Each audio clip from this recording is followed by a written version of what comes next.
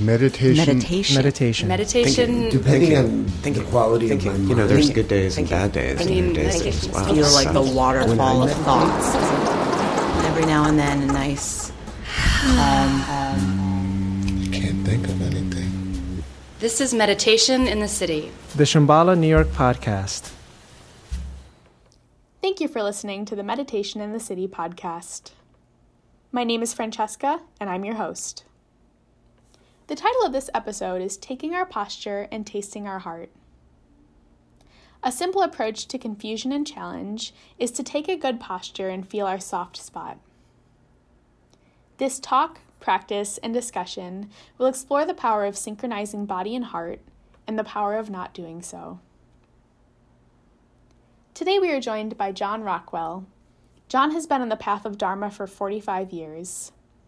He met Chogyam Trungpa Rinpoche in 1975 and studied and practiced the Buddhist and Shambhala teachings for 12 years with him, and worked with him on translating Tibetan texts into English. For 10 years, he studied and taught at Naropa University in the Buddhist Studies department. For many years, he served as an acharya, or a senior teacher, for Sakyong Mifan Rinpoche, and also studied intensively with Khenpo Salstrim Gyamtso Rinpoche. He practiced Taoist Qigong for 12 years with Ava Wong, who has authorized him to teach. If you enjoy this episode, we invite you to join us for our upcoming Shambhala Training Level 1, The Art of Being Human weekend led by John Rockwell.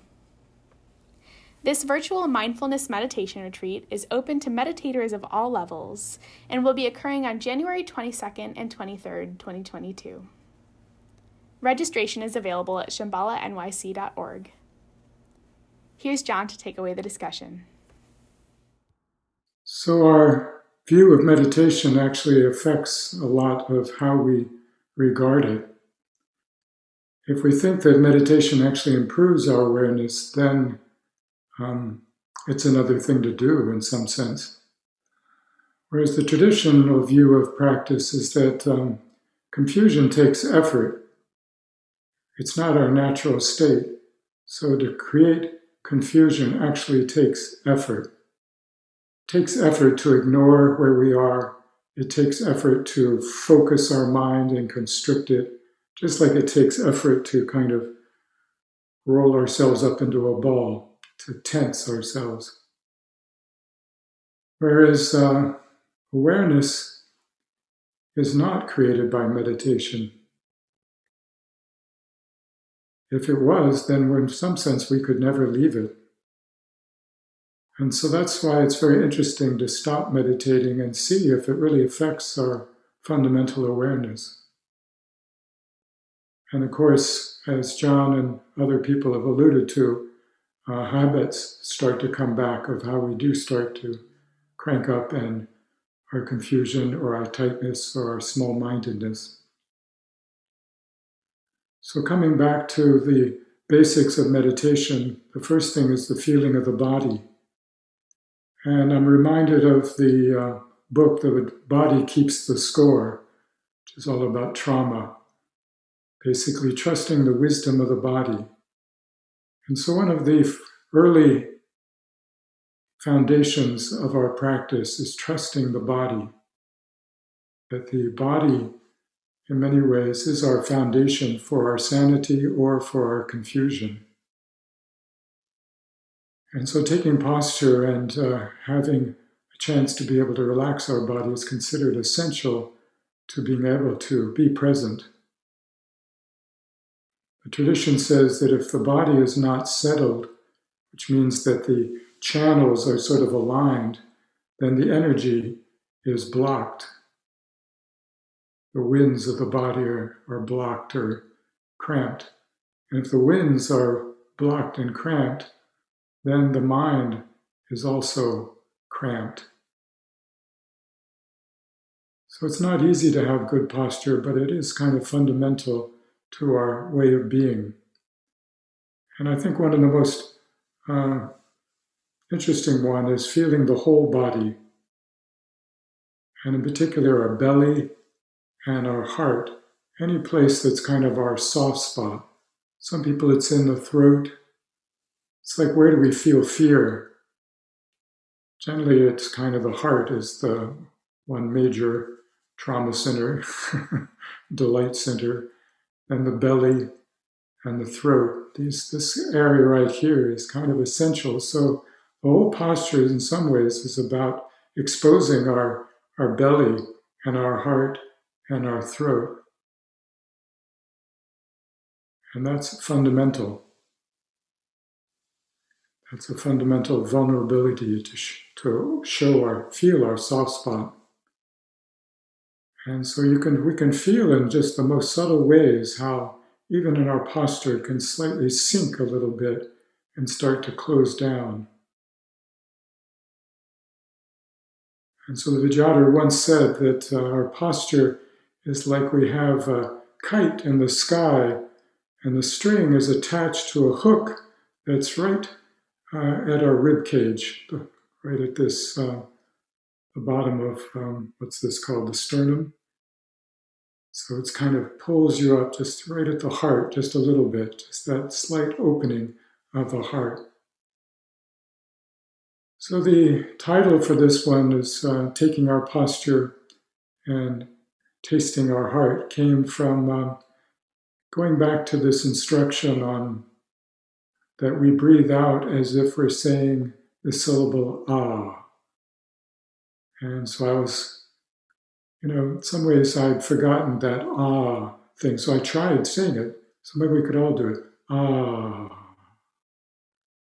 ah, ah. So it's a totally unconstricted sound. In fact, it's considered to be the basis of all sounds because it's simply breathing out. And then how we shape our mouth, we make all these other different sounds, but fundamentally we have to breathe out to make sound. And so ah is considered the fundamental basis of all sound. So when asked once, why do we follow the out-breath, Trungpa Rinpoche once said, well, when we've had a very hard day at work and we come home and we go to the refrigerator, we open it and we pull a beer out, and we go back and we sit in our couch and put our feet up and we pop the beer. We don't go, we go, ah. And so that's the fundamental gesture of unwinding, letting go. So our technique is touch and go, but the key one is letting go. And that's the going out. So really, that's the fundamental instruction for everything. So how does that relate to tasting the heart? Well, I realized that when you say the syllable ah, what's the tongue doing? Ah, ah. I realized, the tongue's just floating in space. It's not anchored anywhere, it's just relaxed. And so I started working with that because, they say basically usually to touch the tongue to the roof of the mouth, that sort of anchors it. So kind of grounding in a way. But then to sit with my tongue just in space there, it was kind of very, it was almost like a little bit of a free fall, being suspended in space. And then I realized that it also had this feeling of connecting me to my heart. And I'm not sure exactly energetically how that, except in some traditions, Chinese tradition, they talk about the tongue. It's naturally connected to the heart energy. So this whole notion of relaxing the jaw, relaxing the tongue, relaxing the throat starts to open up the heart as well. And in fact, in some traditions, they say generally the place where we clinch is right here.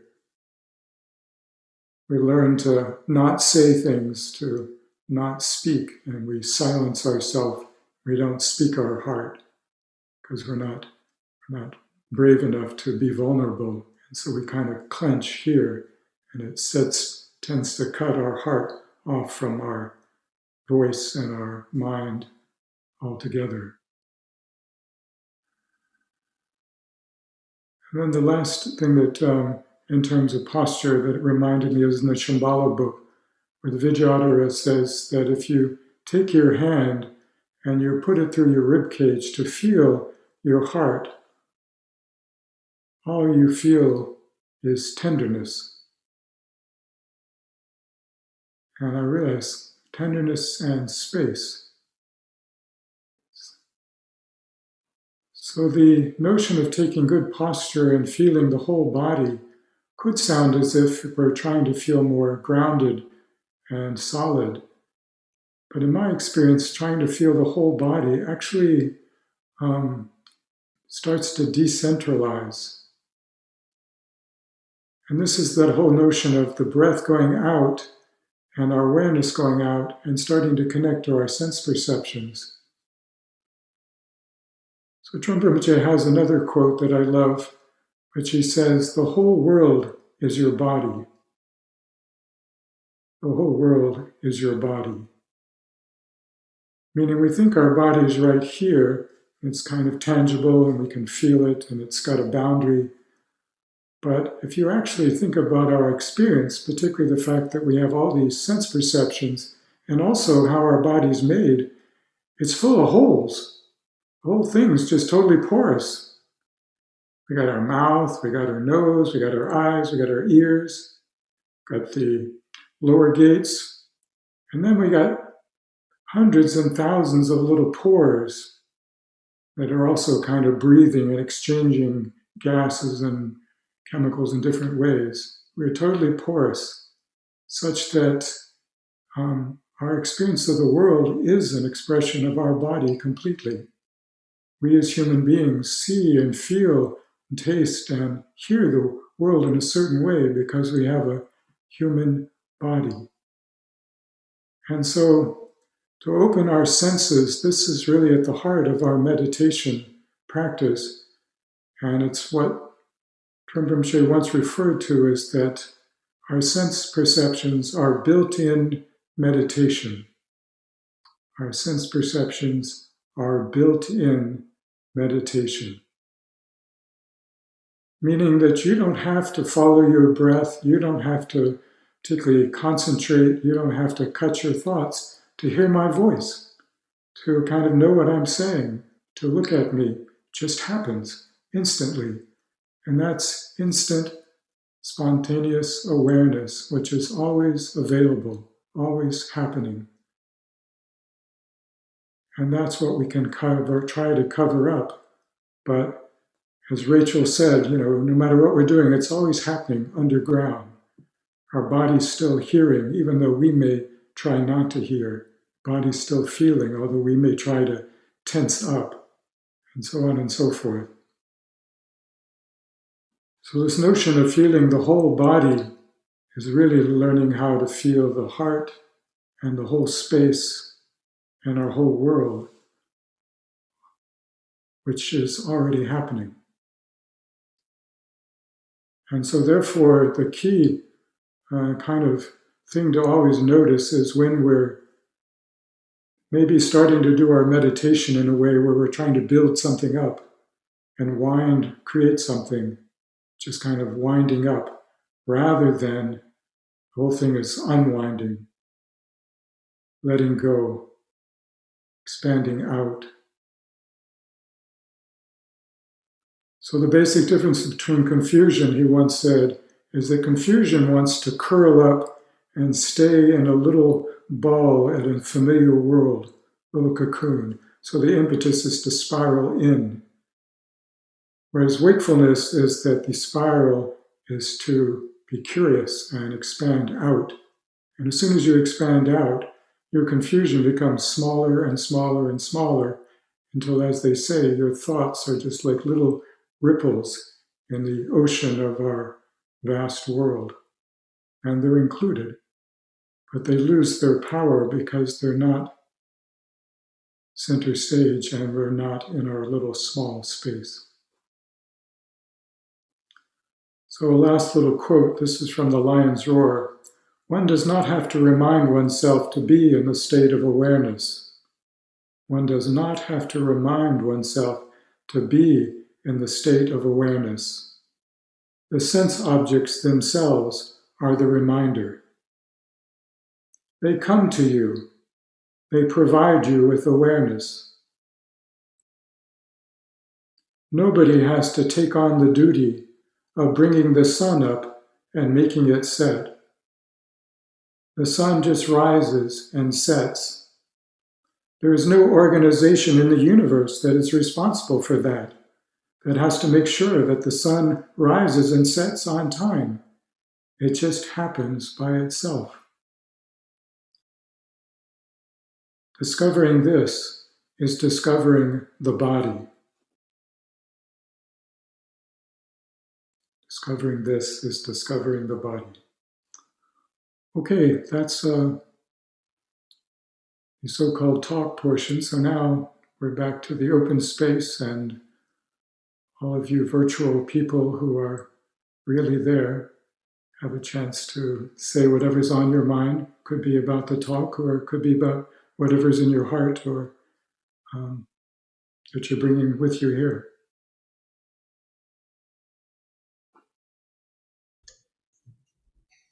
Thank you for that last quote. I love the no organization responsible for the sun. It's so helpful to sort of remind that some things are just spontaneously happening, or everything is spontaneously happening. Yeah, thank goodness.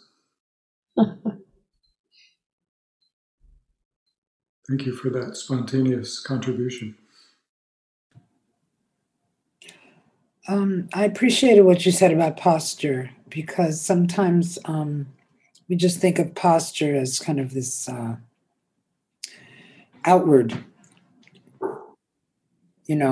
have a sense of dignity and regalness and, symbol of wakefulness when you sit, and that's fine. But I've always thought about that, about how it frees up the winds. Right. It's so important, the nadis and the bindus, and if you don't, you really put yourself at a disadvantage if you're not sitting properly and well with your posture. And that ties in with that whole sense of allowing, because once you have the good posture, then you can allow the sun to rise. Yeah, nice. That's great. It's helpful, that thing I found. I keep coming back to this feeling the whole body at once, because otherwise I find there's sometimes what would we call it? Patriarchal society takes over the body. That the head's in charge, and so there's all the radars up here. So it's sort of like the attention's up here and the feet are far away and low.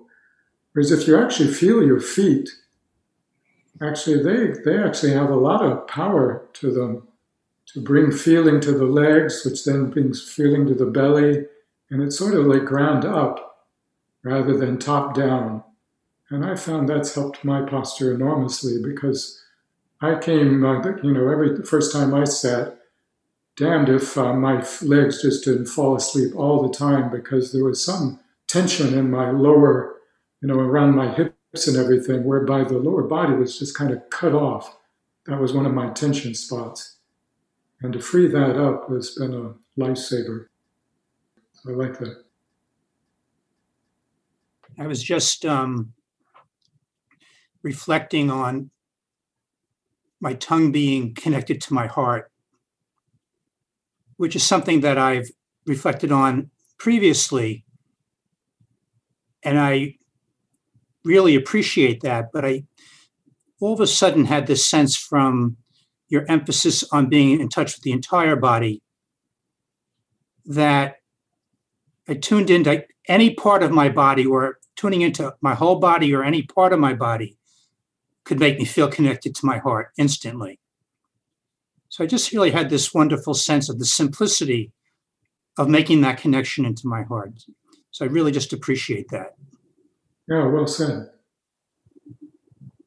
In the Training the Mind book, the Vijayadhara talks about that you start with the soft spot, and it's maybe like a little slit in your skin, like a little wound. It's very tender, particularly people are maybe feel it around the heart, but not necessarily everyone. And then he says that's the saving grace because that's where the world can get in and kind of tickle us, but also it's very tender and we don't like it being touched. But at some point, particularly in doing practices like Tonglen or just opening up, then this soft spot could grow until at some point your whole body becomes the soft spot. And he says at that point you start to get bodhisattva fever. So yeah, I think you're right. All of us have to find where that little entrance is to our soft spot, which could be any part of the body, really. For some people, it's really listening.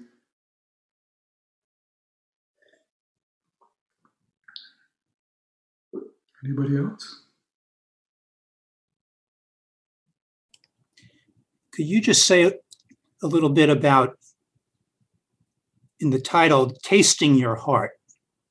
I know we've just talked about these connections, but could you say something about the particular sense of taste in relationship to the heart? Is there anything particular about that may be special? Well, I don't know. What does the heart taste like, do you think? Do you feel? Salty. Salty. And sweet. Yeah. Anybody else? Is their heart taste a little different? We got salty and sweet. Those are the two major food groups. I think it's just being open, open to your experience. Yeah. Thank you. I think it makes it almost more intimate. Like you could just say feeling, but that's almost sort of ordinary. And so the notion of tasting, I think it just sort of heightens it kind of brings it even more inside and more, somehow much more intimate. That's right. That's exactly right. So it came from a quote by the Vijayata where he was talking about the tongue is so intimate that we don't have to watch the tongue. The tongue doesn't watch itself taste. Whereas a lot of times we think we can watch ourselves see or something, but he says, the tongue doesn't think that. It doesn't have any illusions about that. It just tastes. It just does its thing and tastes. But I liked what Rachel said too about openness. I think when I was thinking about the title of the talk, I was thinking about this feeling of this tongue suspended in space, and that what is the tongue is taste the hearts. It's tasting that tenderness, but space, tasting space was kind of the image that came to mind. But I think what everyone said, I also thought when somebody said sometimes it's bitter or sour, it's also got that full spectrum, bitter, sweet, sweet and sour. Since you mentioned the tongue and space aspect, when you first brought that up in your talk, I was sort of first, of course, noticed, in space, what about the, putting it on the palate and all that traditional instruction? So I'm curious what you would say that in terms of, we have kind of a classical instruction and this notion of having it just be in space. Do you think that's something that people should just work with as exploration? Or how would you want to sort of intermix that into our classic instructions? Well, I leave it up to people to explore. I think at this point, coming back to the basics and seeing all the instructions and the variety of instructions he gave, there's not one classic instruction, actually. Even when they talked about the 7 points of meditation, Vajra posture, everybody's a little slightly differently. And that whole thing about the outstretched wings of the vulture, the Garuda, or whatever the bird is, I've heard different explanations of what that means. And there actually is an instruction where you do leave the tongue to not touch things. But the reason I presented it was not because, it is taught someplace, but that notion of coming back to that fundamental instruction of breathe out as if you are saying this syllable, ah. And then I realized when you're saying ah, naturally, I don't have my tongue in the palate. And that's what started me down that path. But really, I'm just sharing things and perhaps getting you in trouble too, not doing things the official way. But at this point, I'm not sure what that is anymore. So I'm just sharing, just playing in some ways. And I found it helpful for relaxing the connection and the chokehold in my throat and all the rest. Yeah, no, it's very helpful. Thank you. I didn't mean to try to lock it in or anything, but just No, I know you didn't. I appreciate that because I also like that instruction about the very much. And one of the I also have heard a lot of different things about that vulture instruction. One that I think I read or heard that may have come from perhaps Mingyur Rinpoche, I'm not sure, but seemed to be really about opening to leave space for the breath in the chest. That's right. Yeah, that's it. So, if you actually watch a vulture fly, they outstretched wings, you just feel this openness, and that seems to be the basic point. Then you can just relax the arms, and hands as feels natural for you, but the point is to keep the chest open. Thank you.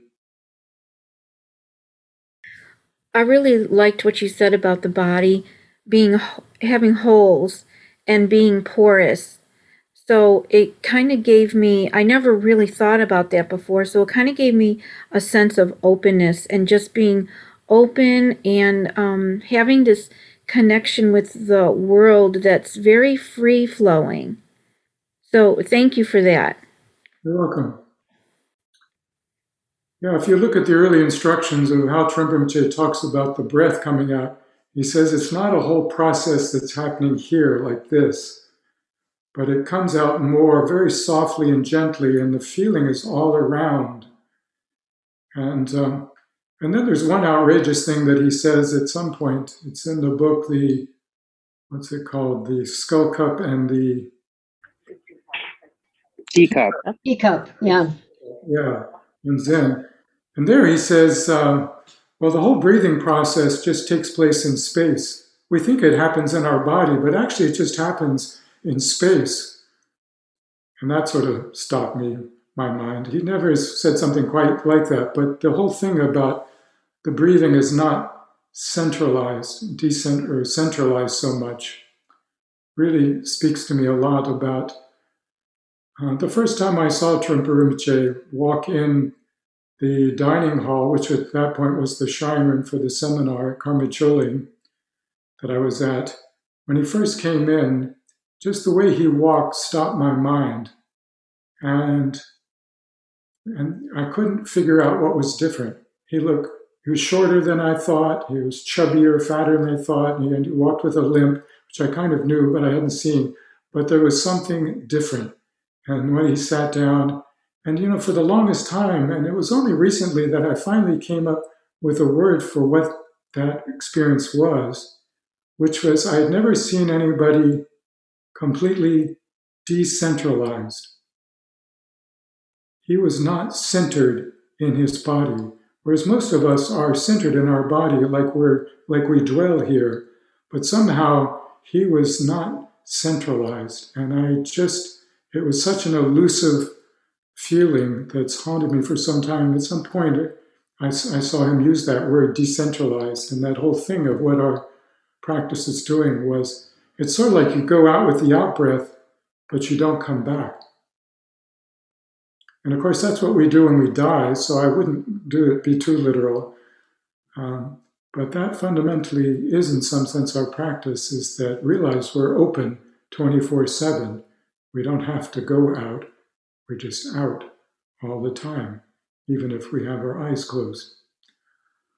So on that little note, why don't we close at this point? And we didn't open with any chants, so I thought I would keep it simple. But why don't we do the 2 dedications of merit and then close with a bow? And then I invite people to unmute and say hello and goodbye in one flourish. By this merit may all obtain omniscience, may it defeat the enemy of wrongdoing, from the stormy waves of birth, old age, sickness, and death. From the ocean of samsara may I free all beings. By the confidence of the golden sun of the great east, may the lotus garden of the Rigdon's wisdom bloom. May the dark ignorance of sentient beings be dispelled. May all beings enjoy profound, brilliant glory. Thanks for listening. If you enjoyed this episode and you'd like to help support the podcast, we invite you to leave us a rating and review, subscribe, and share this episode with your friends. Shambhala NYC also offers a variety of meditation courses for meditators of all levels. Check out our upcoming programs at shambhalanyc.org. Thanks again, and we'll see you next week.